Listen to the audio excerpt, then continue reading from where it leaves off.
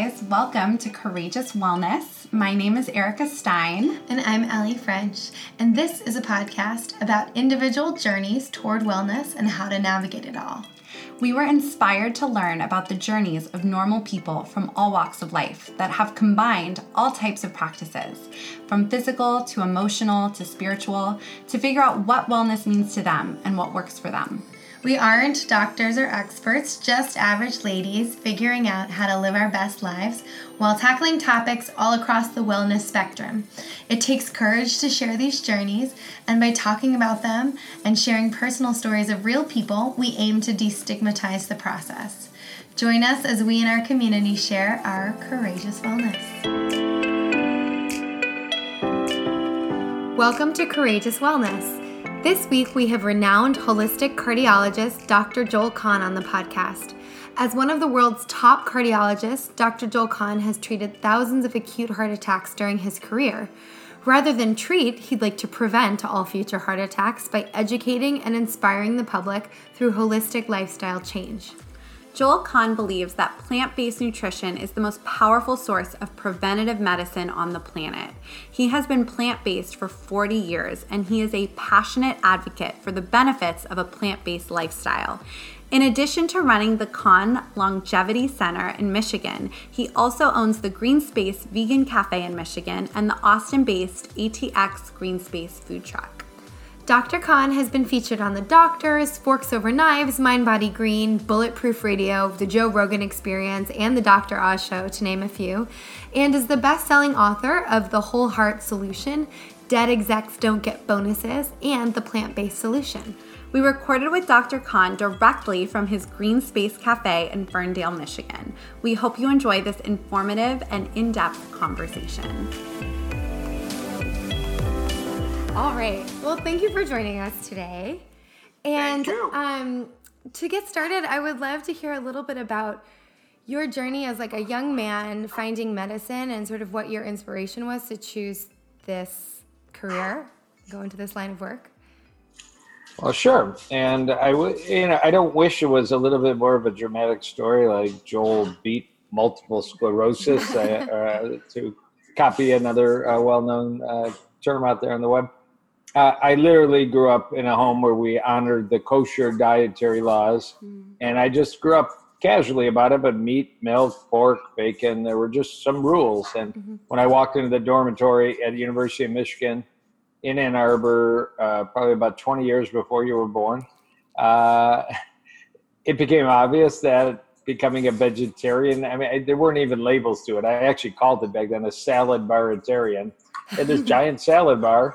And everything else was gray anyways, but it certainly also didn't fit the bill. It was all kinds of animal products. So truly in about a week, transformation made. Ann Arbor was a pretty vegetarian-friendly town. And shortly thereafter, somebody handed me a copy of a book that hardly anybody mentions anymore, but it was called The Diet for New America by John Robbins. And that's Ocean Robbins, now his son. But John was the heir to the Baskin-Robbins ice cream fortune and took a rather bold stand around age 18 to say, ice cream 3 times a day is not a very healthy program. Everybody in the family seems to be fat and have heart disease. I'm moving to Victoria Island in British Columbia, and I'm going to become an organic farmer type. And he wrote a book about the impact of changing your diet and the lifestyle to a plant one way before, it was something hot that a Hollywood star might do. Right. But the book was a big influence, and I was already in the middle of my medical and cardiology studies. And the last little piece to it was, I was quietly already married, raising family. The kids had an option, but my wife and I both were what we would now call whole food plant-based. Didn't call it back then. Wish I would have. It would have got the trademark on it. Yeah. Own the world or something. But I started my own practice in 1990, or the practice of cardiology. And 3 weeks later, I'm reading my medical journals because there was no internet. And there's an article saying you can get rid of heart disease, you can reverse heart disease by adopting a plant-based diet along with other lifestyle components like stress reduction with yoga, meditation. That's the very famous work of Dr. Dean Ornish, but at the time, hardly anybody was aware of his several year program to attack then and now the biggest killer in America that starts at your age, but beats up people my age because it takes a few decades to really clog arteries. So I said, holy, I was honoring this background religious thing and changed my diet. And now it turns out I'm honoring my profession, being a cardiologist, kind of interested in stopping and reversing heart disease. So it was an unplanned but kind of perfect combination of forces. So not too many of us can say literally every phase of my medical training, residency, fellowship, and practice, I've been plant-based. I've been teaching it to people. I don't shun hospitals, but I don't think they're the right answer for most people. And truly, there is lots of reason to say it, but when you get a healthy lifestyle at your age, you're doing something dramatically helpful when you end up as old as your parents, because I identify at age 58 a patient with clogged arteries, high cholesterol, start a lifestyle, start a medication if needed. Yeah, and I'm helping them. But if you did it 30 years earlier, oh my God, I mean, that's scientific data. It's the age. People ask me, should 20-year-olds care about heart disease? I said, if they're really serious about the issue, it's exactly the age to get everything, because it's already started subtly. But yeah. Why cardiology? What was the inspiration behind choosing that as your focus? Yeah, I think I was introduced to cardiology like really early. When I was born, I had a little noise you hear called a murmur. And I started seeing a pediatric heart doc in Detroit who used to examine me, smoke a cigarette, smoke a cigarette. I had to go for a yearly checkup. Nothing ever came of it. There was no surgery or anything. But I was around hospitals from a family that wasn't doctors. I was around machines that went blip, blip, blip, and, little attention.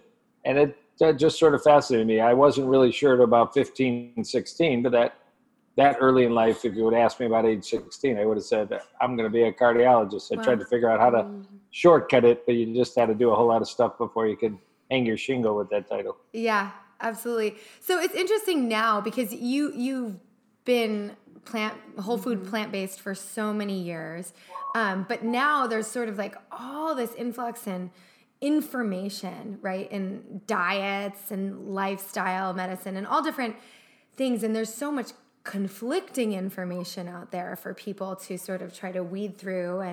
And do you have any sort of recommendation for people to find what works for them? Obviously, you're a big kind of advocate of eating a whole food plant-based diet. Some people, call that vegan. It is vegan, but, people sort of like approach vegan diets in many different ways. Right. So if someone is like feeling utterly overwhelmed with the amount of information at their fingertips, where would you say, like, this is where to start? Well, it actually isn't all that overwhelming. There are things we don't know. I mean, I don't know, nobody knows. If we had 10,000 people, put them on an island, gave them whole food, plant-based diets of good quality, would every one of them have their best weight, their best thyroid function, their best periods, their best skin? I think it would be better than any other diet out there, but we don't know that for sure. And it's important that we stick to science and not oversell it. Yeah. There are a few situations we can talk about it. The primary one is my field. Advanced heart disease responds to this diet, and no other diet really shows similar benefits, and very few have been studied. But, for the general, we don't know that for sure. But to keep it simple, if you want to be really chronologically and honest, in about 2009, a group in Washington, D.C. called PCRM, Physician Committee Responsible Medicine.org, published, at the time, the U.S. had a pyramid to try and teach the public about diet and fitness. And nobody got it. But PCRM made a food plate: fruits, vegetables, whole grains, and legumes. They're very bright colored. Well, it turns out in 2011, the USDA said, get rid of the pyramid. We like the food plate. And they sort of copied PCRM, but fruits, vegetables, whole grains, and they called it protein. They actually didn't say meat. First time U.S. government didn't specifically say meat was an essential nutrient. They had a big glass of milk there. But we're getting closer. And then almost done, about 2-3 months later, the Harvard School of Public Health, which is a very advanced group that studies nutrition, but doesn't have the USDA lobby, the milk lobby, the meat lobby, the egg lobby, said that was great. Let's just clean it up a little bit. We got half our plate is fruits and vegetables. They made vegetables a little bit bigger than fruit. Let's not use the word grains. Let's use the word whole grains, unless, of course, you're celiac. Mm-hmm. And they changed protein to healthy protein, emphasizing that processed red meat, fried foods were not good choices. And beans and peas, lentils are very suitable. And they took the milk away and put in a glass of water or tea or black coffee. And they said, we're done. This is pretty much the food plate people should eat from. Subsequently, the country of Australia has published a similar food plate for the country. About 2 months ago, a big study out of Europe, or a big group called Eat Lancet, published a food plate. They're all pretty consistent. So although I have a mission, if we start talking about animal rights in the environment, that an all plant diet might be the best choice. If we're talking health, any of those examples, I would say from Harvard School of Public Health on, is what we all can agree on. Now, do you all agree on it? No. Some people put only meat on that plate. That's the crazy carnivore movement going on. The paleo pyramid isn't going to exactly overlap. A lot of it will. Some paleo people do like legumes now. That wasn't the original. A few paleo people have put dairy back in. That certainly wasn't the original. Yeah. I don't think any paleo people are putting whole grains back in, because that's kind of the foundation. The grains are bad. But I will just say quickly, there's so much new data, but in the last week, Bill and Melinda Gates fund a major research project called the Global Burden of Disease Study. 195 countries, all kinds of data. What are the risks that cause death or disability? The number one food risk for death and disability was excess salt. The number two food risk for early death and disability was inadequate whole grains. That was before fruits and before vegetables and before nuts and seeds. Those were the next. So the top 5 were salt, inadequate whole grain, inadequate fruit, inadequate nuts, seeds, inadequate vegetables. Now think about animal products on that list. But whole grains number 2, and yet we've got half of America buying gluten-free bread because they think it's somehow magical and healthy, when indeed the science says, that was a detour by a couple popular authors. Right. And it's so interesting. I mean, Erica and I have both experimented with what works for us over time. And I actually had a story after I got cancer at 29 on my back. Yeah. And I was vegetarian for 4 years before that. And I've been dairy-free for 9 years because I had terrible skin and, of course, gave up dairy. And 4 days later, I kid you not, gone, right? Like, my skin was great. And so I had a really intense... I'm a really big advocate of the inflammation that dairy can create in the body is a real thing, and I experienced it. And when I removed it, it went away. But after going through multiple surgeries with this tumor, I found myself craving meat for the first time in 4 years through my healing process. And I allowed myself to incorporate some and certain quality back into my diet. But that was like a hard thing mentally to sort of wrap my head around, because I was listening to like really what I had never craved it before then. And then I craved it a lot, and I felt my energy was changing just incorporating a small amount back. How would you express, like, how do you approach the idea of bioindividuality? Do you think there's legitimacy in that as far as the way people eat? Yeah, I think Satan was speaking to you. No. So, from a scientific standpoint, we've got lots to learn. For example, there was a book out 15 years ago called The Blood Type Diet. And many people have heard of it. Most true scientists believe that's been debunked. The author promised to publish all the scientific data within months. It's 15 years later. What may have some bioindividuality, there's a gene some people have heard about called ApoE. If you inherit from your parents ApoE4, you might be better off eating a diet naturally low in saturated fat in terms of your brain and cholesterol metabolism. So there goes cheese, and there goes egg yolks, and there goes red meat, and certainly in abundance. Not everybody honors that, but the science is strong. Can we send off stool samples and analyze either just our microbiome or the enzyme we have present that's available? People can do that. Underwhelming science, but interesting. We certainly shouldn't shun it.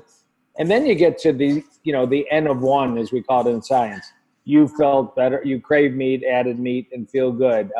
Michaela Peterson and her father, Jordan Peterson, eat only meat, and her rheumatoid arthritis is better, and his depression is better. Right. Do we say that's woo-woo? Do we say that's interesting? Or do we then go off and try and figure out scientifically, is intuitive nutrition and bioindividuality, is it right? I mean, is the rule do what feels good? Right. Or is the rule stick to the Harvard School of Public Health plate if you're generally healthy, because that will upgrade the health and nutrition of 90% of people? And if it's not working for you, without judgment, and you need to veer off, as I said, I mean, I adopted a plant diet for my own reasons. Yeah. When there's a study that says cheese, eggs, and meat can reverse heart disease, like studies show all natural plant diets that happen to be low in fat because they're just plants, can reverse heart disease. So I teach the one that's proven. I mean, I'll have to reevaluate if there ever were convincing data. But now we've got 30 to 40 years of experience with plant diets and heart disease. So I don't see anybody rocking that boat soon. And if they do, we'll have to pivot and make a turn. But, as a physician obligated to teach as scientific a basis as possible, in my field, it's easy. So I don't laugh at, and I don't laugh at people that have stories that seem to deviate.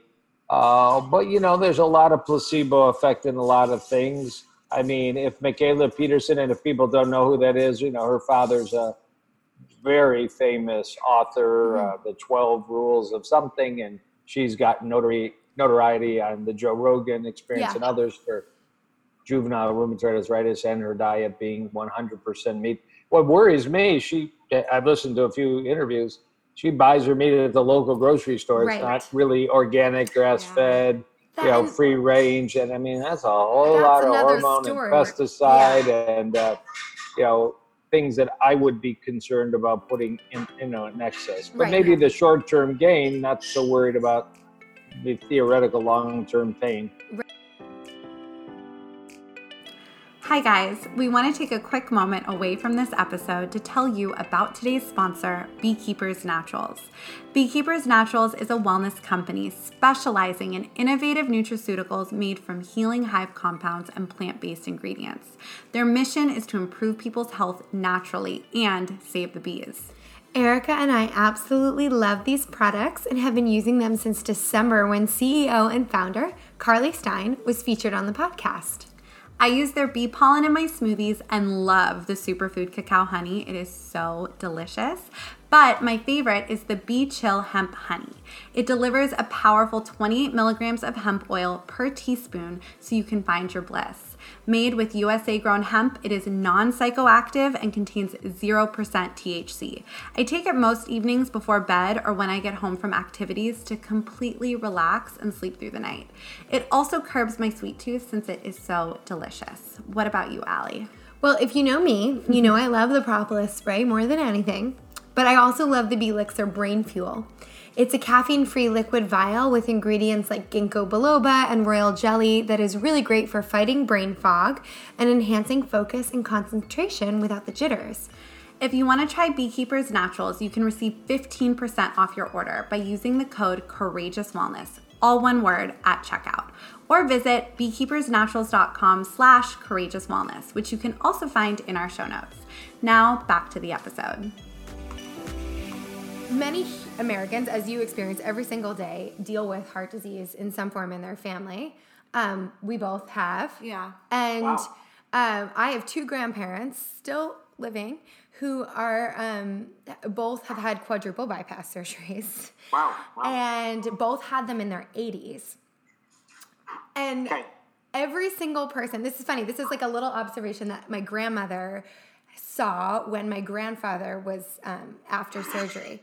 She says, she calls diabetes the sugar. It's really funny. She goes, does your other grandma have the sugar, Al? Because when Poppy was in surgery, every other guy in there had the sugar, which she meant that everybody who had just had heart surgery has diabetes.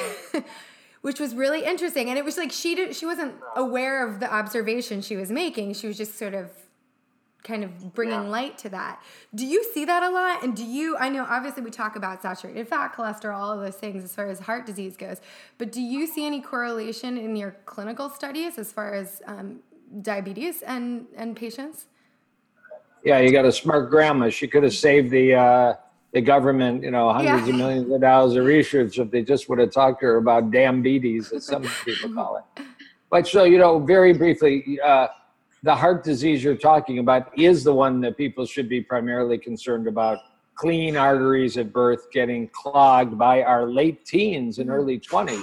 If you served in the Korean War and you got killed from a bomb explosion and they did an autopsy on your heart arteries, there was plaque, and sometimes bad plaque, and a lot of people. And your 19-year-old, just random United States male citizen, occasionally female, but these were mainly male soldiers, and all. So that's the one. There are other kinds of heart disease, like the hole in the heart murmur I had. I mean, that's not a diet thing, and that's not a diabetes thing.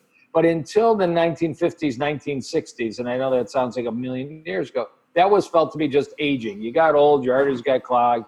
And actually, for you, a grandparent in their 80s is not considered a giant risk to you. If a parent in their 40s having bypass surgery or a heart attack would raise a serious question if there's something genetic in the family. Anyways, but until the 50s, and some really bright people said, we think this disease isn't just aging, because look at after World War II, half of America started to smoke. All the soldiers got free cigarettes and came back. So they parsed out, maybe you've heard of something called the Framingham study, but by the 1970 for sure, smoking doubled or tripled the risk of clogged arteries, diabetes doubled or tripled the risk, high blood pressure doubled or tripled the risk, high cholesterol doubled or tripled the risk, and the mom, dad, brother, sister with an early heart attack, bypass, young, 45, 50, 52, doubled, tripled the risk. So diabetes is the problem is diabetes is on the rise, pre-diabetes is on the rise, kids are taking pills, not just the insulin requiring ones. It's tied to the gain in weight, overweight and obesity, not exclusively, but it's tied to processed food, extra soda. Even though sugar consumption is down a bit in the United States, diabetes is rising, and it's more than sugar. It's the fats in processed foods, the chemicals, the endocrine disruptors, the plastic bottles, the plastic wrap that the burger's in. It's all in all. So it's a real concern. And, thin isn't always healthy, and thin isn't a fat shaming thing. But statistically, you're less likely to develop diabetes. Particularly if you keep your waistline trim. But interestingly enough, this grandfather that had this surgery, he's like literally 111 pounds. The man can't keep weight on him, but he's diabetic, and so. Yeah, in my own family too, I have heart stuff that, like, my grandfather was born with a hole in his heart. My mom has AFib. I have a murmur and 3 leaky heart valves. So I have tons of heart stuff in my family. But it's interesting because my mom suffered with weight. She was diabetic, and she weight issues also run in my family. But when she got diagnosed with AFib, it was really bad, and she knew she had to start losing the weight and taking care of herself. And she actually did plant-based vegan diet. She gave up and if any of your listeners don't know, atrial fibrillation, unusual in people your age, common in people 70, 80. It's an irregular heartbeat that you might feel sometimes, all the time. You might be short of breath. You worry about blood clots and strokes. And again, there's a lot of reasons people get it, including genetic. But staying fit, eating well, and avoiding obesity is a pretty darn good path. Exactly. And so my mom, though, that's what she did for, I think, and that's pretty much how she still lives her whole life, but for 2, maybe even longer, but at least like the first 2 years, she did not deviate from a plant-based vegan diet, and she lost so much weight. She got her, she completely changed her life, and she's so healthy now, and it's amazing. And I think there is something to obviously there's a lot to it, but I think it's also very confusing, like Ali said, because there's so much information out there, right? And when I was a vegetarian in 2008, it was not like it is today. So I didn't know what I was doing. And I know it's like, you could be like, oh, eat plants, like it makes sense to me now as a 30-year-old woman. But when I was like 18 and in college and trying to be a vegetarian, I didn't know what to eat. And I wouldn't say I was eating healthy. I ate a lot of like processed soy and just processed vegetarian, vegan food, you know? Yeah. So I think for anybody listening who, you know, hears paleo, keto, plant-based vegan, you know, what would you recommend like they start with? Is there anything that you recommend they start eating or what they can do? Because I think there is just so much information. It can be really confusing and overwhelming. Yeah. To be honest. No, I was saying, God, I hope you guys make it to 40 with the health problems you have. No, okay, just kidding. So just two responses, because you brought up a couple things, although I didn't plan to go there. Does somebody 29 or 30 need to do anything if grandma had this or grandpa that? Right. It's a good idea to know your cholesterol. And I bet you if you ask a lot of your friends, they've never had it checked. Why? Without being too statistical, 1 in 250 people inherit a cholesterol disorder that can make their cholesterol 500. And at age 28, 29, 30, you know, you're not going to have had a heart attack. You might have some funny little bumps on your elbows and under your eye that people don't even notice. They're actually cholesterol deposits. And the other is a lot of people are doing keto. 25 to 30% of keto eaters, they're called hyper responding. Their cholesterol can go up to 500-600. Now 75% don't. It might go up, but not dramatic. You really should know. You should know your blood pressure. Go to the drugstore once. A lot of people in their late 20s and 30s, that's about the age. A lot of people start to develop high blood pressure, and doing what your mom did, getting on a whole food plant diet, is actually a reasonable response to all those things.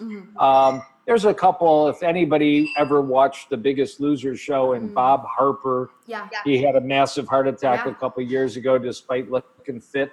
I don't think it was the tattoo ink. He announced on the Dr. Oz show he had a weird genetic cholesterol called lipoprotein A. Throw that in the mix if you really got some scary relatives and all in terms of history. But to answer your question, I mean, this new study, Global Burden of Disease, I think that is the message that's in the headlines, and they're everywhere. It's more important than cutting out the bad stuff. And you probably should cut down on some of the fake meats or real meats, or bacon, or cheese, or fried food. You should. But adding in the good stuff actually statistically has more power to avoid disease. We eat, you know, there's these amazing graphs of the American Heart Association. They're called the Simple Seven. And only about 15% of America smokes, although in your age range it's a little higher. The damn millennials are smoking 25%, sadly. But, you know, 85% of America doesn't smoke. 50% of America exercises. 2/3 of America doesn't have diabetes. 97% of Americans do not get enough fruits and vegetables. And if you want to add in whole grains, and that's what this new study says. So take one meal a day and make sure, you know, you eat one giant salad a day. Grab one, I would say, organic apple a day, because apples are very pesticide coated, just like a lot of other foods out there. You know, fall in love with some fruit, some vegetable. Avocado, great, but vary it up a little. Fall in love with cilantro and kale and arugula, and just eat, you know, at least one good serving of fruits and vegetables. It could be a smoothie in the morning. A lot of people enter the health world with that 5-6 serving smoothie: chia seeds, flax seeds, cinnamon, nutmeg, hemp milk, you know, arugula, and blueberries. And so that's adding in what we're missing. I love that idea. That's actually super simple and practical for people who want to take a step in the direction of improving their health, but like, again, maybe feel overwhelmed by like, I don't know what to do, so I'm not going to do anything. And they don't have any real health issues. So they're like, I don't want to do something so drastic. Maybe they're just trying to lose like 5 or 10 pounds or feel better, or feel less have tired. More energy. Like feel less tired. And so that's so practical to be like, add this in. I would just be a little careful. You can buy smoothies at so many places, and there are sugar bombs. Yeah, Totally. Yeah. You do want to be a bit careful about the fruit juice content, or actually the sugar content, because the commercial ones that are quicker than, whipping out your blender or your NutriBullet at home are not necessarily going to be where you want to be. Yeah, it's going to be like the sugar content of a candy bar instead of a healthy smoothie in the morning. Well, thank you for that advice. I think it's just, I think anything sort of like practical, small steps that people can take to improve their life at any time before we get sick, is such a, I think, Erica and I both have had sort of health journeys from an early age. And I think it's why we've created this podcast, and it's why we have interest in preventative living versus, I thought I was invincible. And at 29, a few years ago, I got a rare form of cancer on my back. So it was just an eye-opening experience, and I'm grateful for that. And I know Erica's had a similar sort of journey with weight loss and her own health. And we know that there's so much more than just the physical. So as a healthy doctor and someone who promotes this kind of lifestyle for your clients, you mentioned early on the aspect of stress being an element of, it's not just what we eat or how we move. But what do you do in your personal sort of practice to keep your stress low? I give a lot of noogies on the head to people and make them giggle, and it makes me giggle.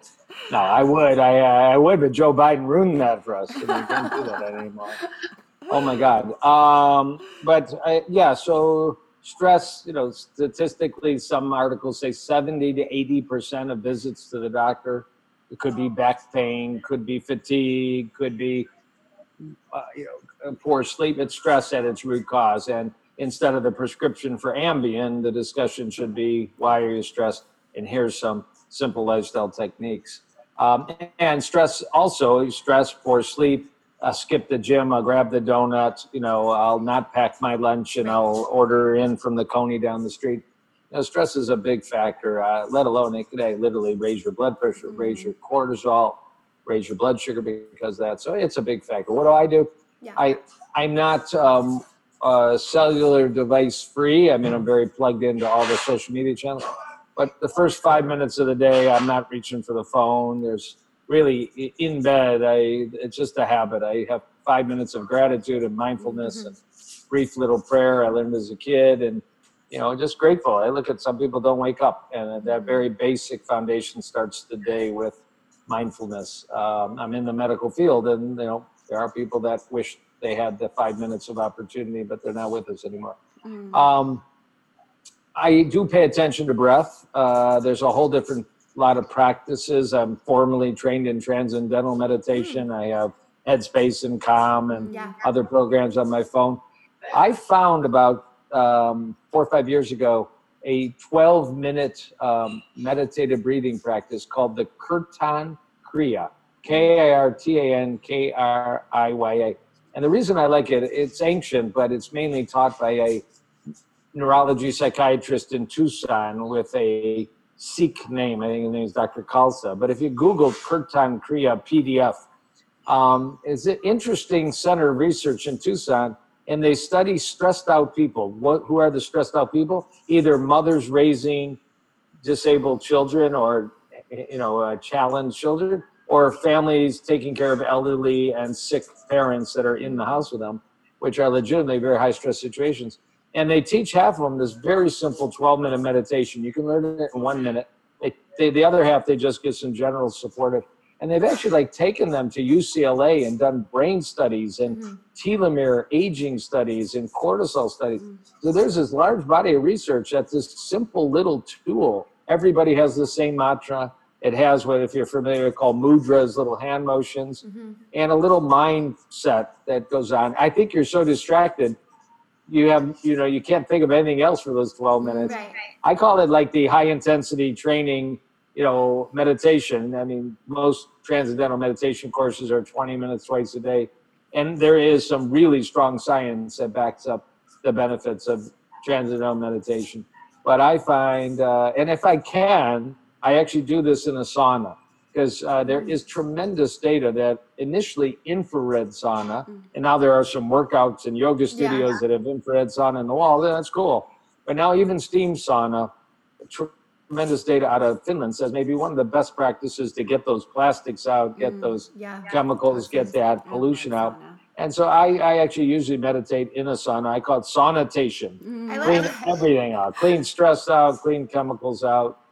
That sounds good stuff. That sounds great. We should make a sanitation The infrared, the sauna is my favorite place in the whole The Department of Sanitation. Yeah, exactly. And in LA, it's actually become quite trendy to have like sauna bars, and you go to like a sauna, and you can like sweat and So infrared or dead. Infrared or dead. We love it. I'm so curious too. I think a lot of people, especially when they're new to their own journeys or trying to figure out the way to eat, even myself, when I started my own, figuring it out, I wanted to always know, what did other people eat? Like, what was their daily, food like? So I'm just curious, would you be able to share what a typical day of food looks like for you? Yeah, and it's changed. There's a big debate, and I'm unsettled on it. Breakfast, most important meal, breakfast, optional. Yeah. And of course, lots of people are practicing, I call it time-restricted feeding. More people call it intermittent fasting, but it's really called time-restricted feeding, not eating till noon or 1 or 2. I can skip breakfast, have a cup of coffee. I've got my energy. I feel great. And I do that most days. I mean, I would love the luxury of having 10 extra minutes to make that gorgeous smoothie, or 10 extra minutes to make steel cut oats. But I'm usually moving a little too fast for that, and I'm fine. So the answer is coffee, and then I switch to tea. I'm drinking herbal tea all day long. Turmeric ginger tea in my hand right now, or filtered water. I'm pretty careful about that. I do not drink city water with any regularity. It's not a good place to go. Lunch I bring in a glass container. I used to bring in plastic. I've upgraded my sensitivity to, again, they're called endocrine disrupting hormones. It could be anything. It could be a soup. It could be a giant salad. It's very often a giant. It's actually not that giant a salad. To limit calories, it's not a super large container. These are during the week when I'm doing my cardiology. And then dinner, I own 3 plant-based restaurants, 2 in Detroit and a food truck in Austin, Texas.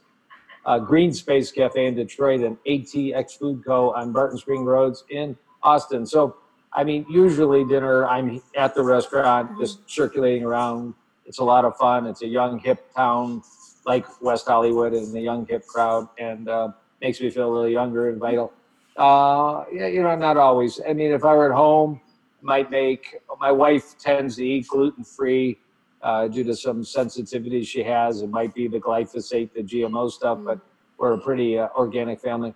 So it might be a gluten-free pizza. But for me, pizza and there's no cheese, it's just an excuse to put literally a pile of vegetables like arugula and walnuts on. Yeah. I'm a big fan. I love raw garlic. Very healthy food, raw garlic, onions. Give you a lot of sulfur in your diet to detoxify. But with all that said and done, the thing that I've changed the most is being educated now, and it comes from LA, on the power of fasting as a rejuvenative, regenerative process. That even in your 30s, you can start. So you have a professor in LA named Dr. Longo, Walter. It's Walter with a V. I thought he was German, but he's Italian born. He's 25 years at University of Southern California. He's probably the leading expert in the world. There's a book out called The Longevity Diet on biochemistry, nutrition, aging, longevity. Fascinating man, fascinating science. I've gotten very close to him and a company in LA that he started with the university called L-Nutra.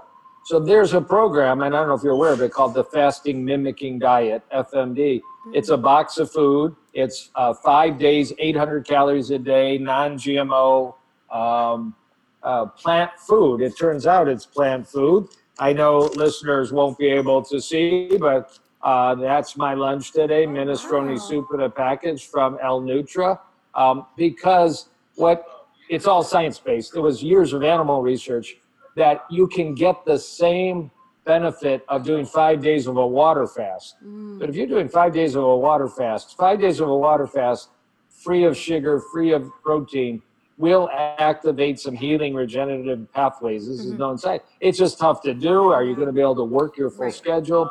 are you going to feel good enough or have terrible headaches and all, and go through keto flu, but you do water fast flu.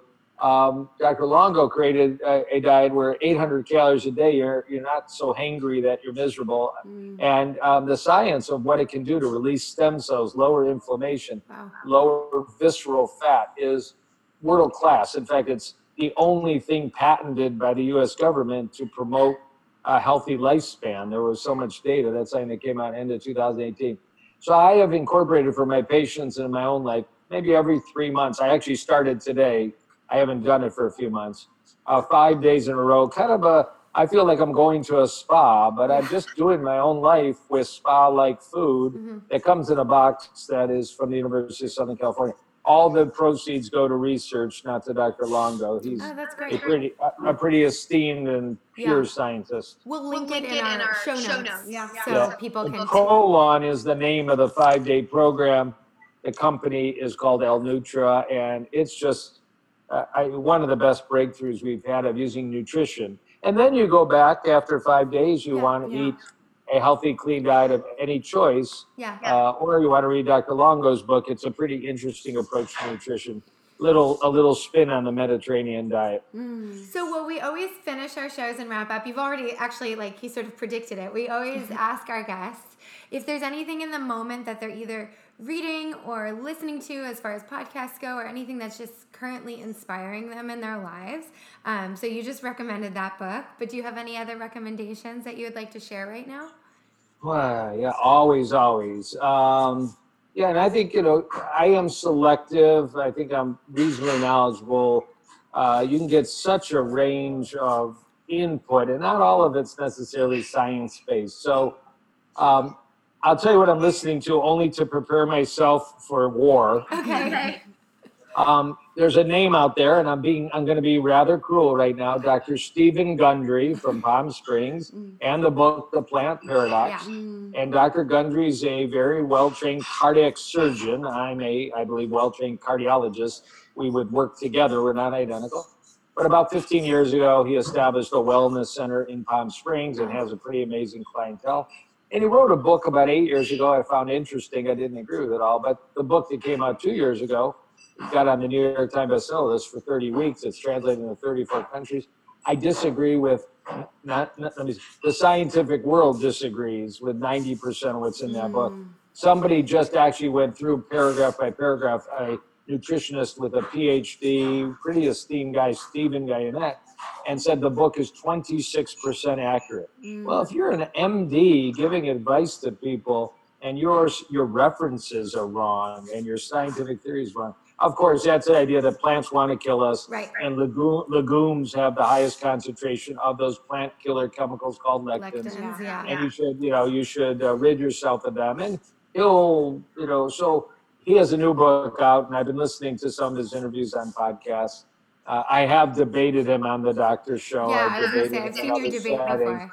And, I'm going to see him in Austin. There's a big conference called Paleo FX, and somehow I got myself on the agenda to be on a panel with him and, try and be civil. He's a very friendly man. That's the problem with it. It's hard to parse out what he's saying from his friendly persona. So but I wouldn't suggest anybody else go listen to that stuff because it's 26% correct, perhaps. I haven't analyzed the new book. Who's really good out there? I do listen to Ben Greenfield as a podcast. America's #1 fitness trainer. Ben and I are friends. He certainly has time to do deep research, sometimes on supplements, food, fitness, sleep. Sleep is such a big issue for so many people. I mean, sometimes it's just you can't get 7 hours sleep if you go to bed at 2 a.m. and you got to get up at 6 to go to work. It's just not going to be 7 hours. I hate to tell millennials that, but it just doesn't work for them either. But if you get past that and you really create the time to sleep, it's still with cell phones and iPads and Wi-Fi and, coffee and wine and stimulation. People are having trouble sleeping, and he put out a sleep hacking guide recently. That's probably one of the more interesting things I've read recently, and it's a free PDF. Okay. Well, thank you so much. We really appreciate you joining us today. If anybody wants to find you, if they haven't already seen you on television or read your books. Where can they find you on the internet? Yeah, internet everywhere. I mean, Twitter 100 times a day, DRJKAHN, Dr. J. Kahn. Instagram 3 times a day, DRJKAHN. And then I have a Facebook page, Dr. Joel Kahn, America's Healthy Heart Doc. And I try to be scientific. I will say, I urge you, I do have a little YouTube channel, and typically I do 2 or 3 3-minute YouTubes on a scientific topic. Sometimes I'm doing it for my own education, and I share with my patients. But about 3 weeks ago, you guys may be familiar with this, a couple very well-known vegan YouTubers like Ravana announced, that they're eating fish and meat, getting back to the intuitive, getting back to bioindividuality. And a friend of mine put out sort of a parody YouTube, Banana Blondie 108. And I was planning to do it. I have a sense of humor, but I also have, a university professorship, so I have to balance all stuff. So I ultimately said I'm doing it, and I have a YouTube about 1 week ago called No Longer Vegan. Well, my 300 views I normally get, it's up to 40,000 views. Wow. Because all you gotta do is be a comedian, and most of it's sexual inappropriate. Yeah, it's very funny. We did watch it. It's very funny. Okay, well, I'm only saying that I am literally out there all over the place because it's just a good way to reach people. Yeah. And if the message is seemingly authentic, why not use technology? Exactly. I write books. If I sell 10,000 copies of a book, it's a good thing. I can take 7 minutes, and I think a lot more than 40,000 people have seen that video, and certainly my colleagues have because they're bitch slapping me for being inappropriate, but that's okay. I'm having more fun. Yeah, it's definitely funny. You're a doctor and comedian. So. Well, thank you so much for joining us today. We really appreciate it. And we look forward to following you and seeing what's next. Yes, absolutely. To good health, and I'll definitely see you at 40, 50, 60, and beyond. Okay, sounds good. Thanks, Dr. Kahn. Thank you so much. Bye. Thanks for tuning in to another episode of Courageous Wellness. Tune in every Wednesday for a new episode featuring a different guest each week. Subscribe, rate, and write us a nice review. And you can follow us on Instagram at Courageous Wellness. Until next week, I'm Allie. And I'm Erica, and we're Courageous Wellness.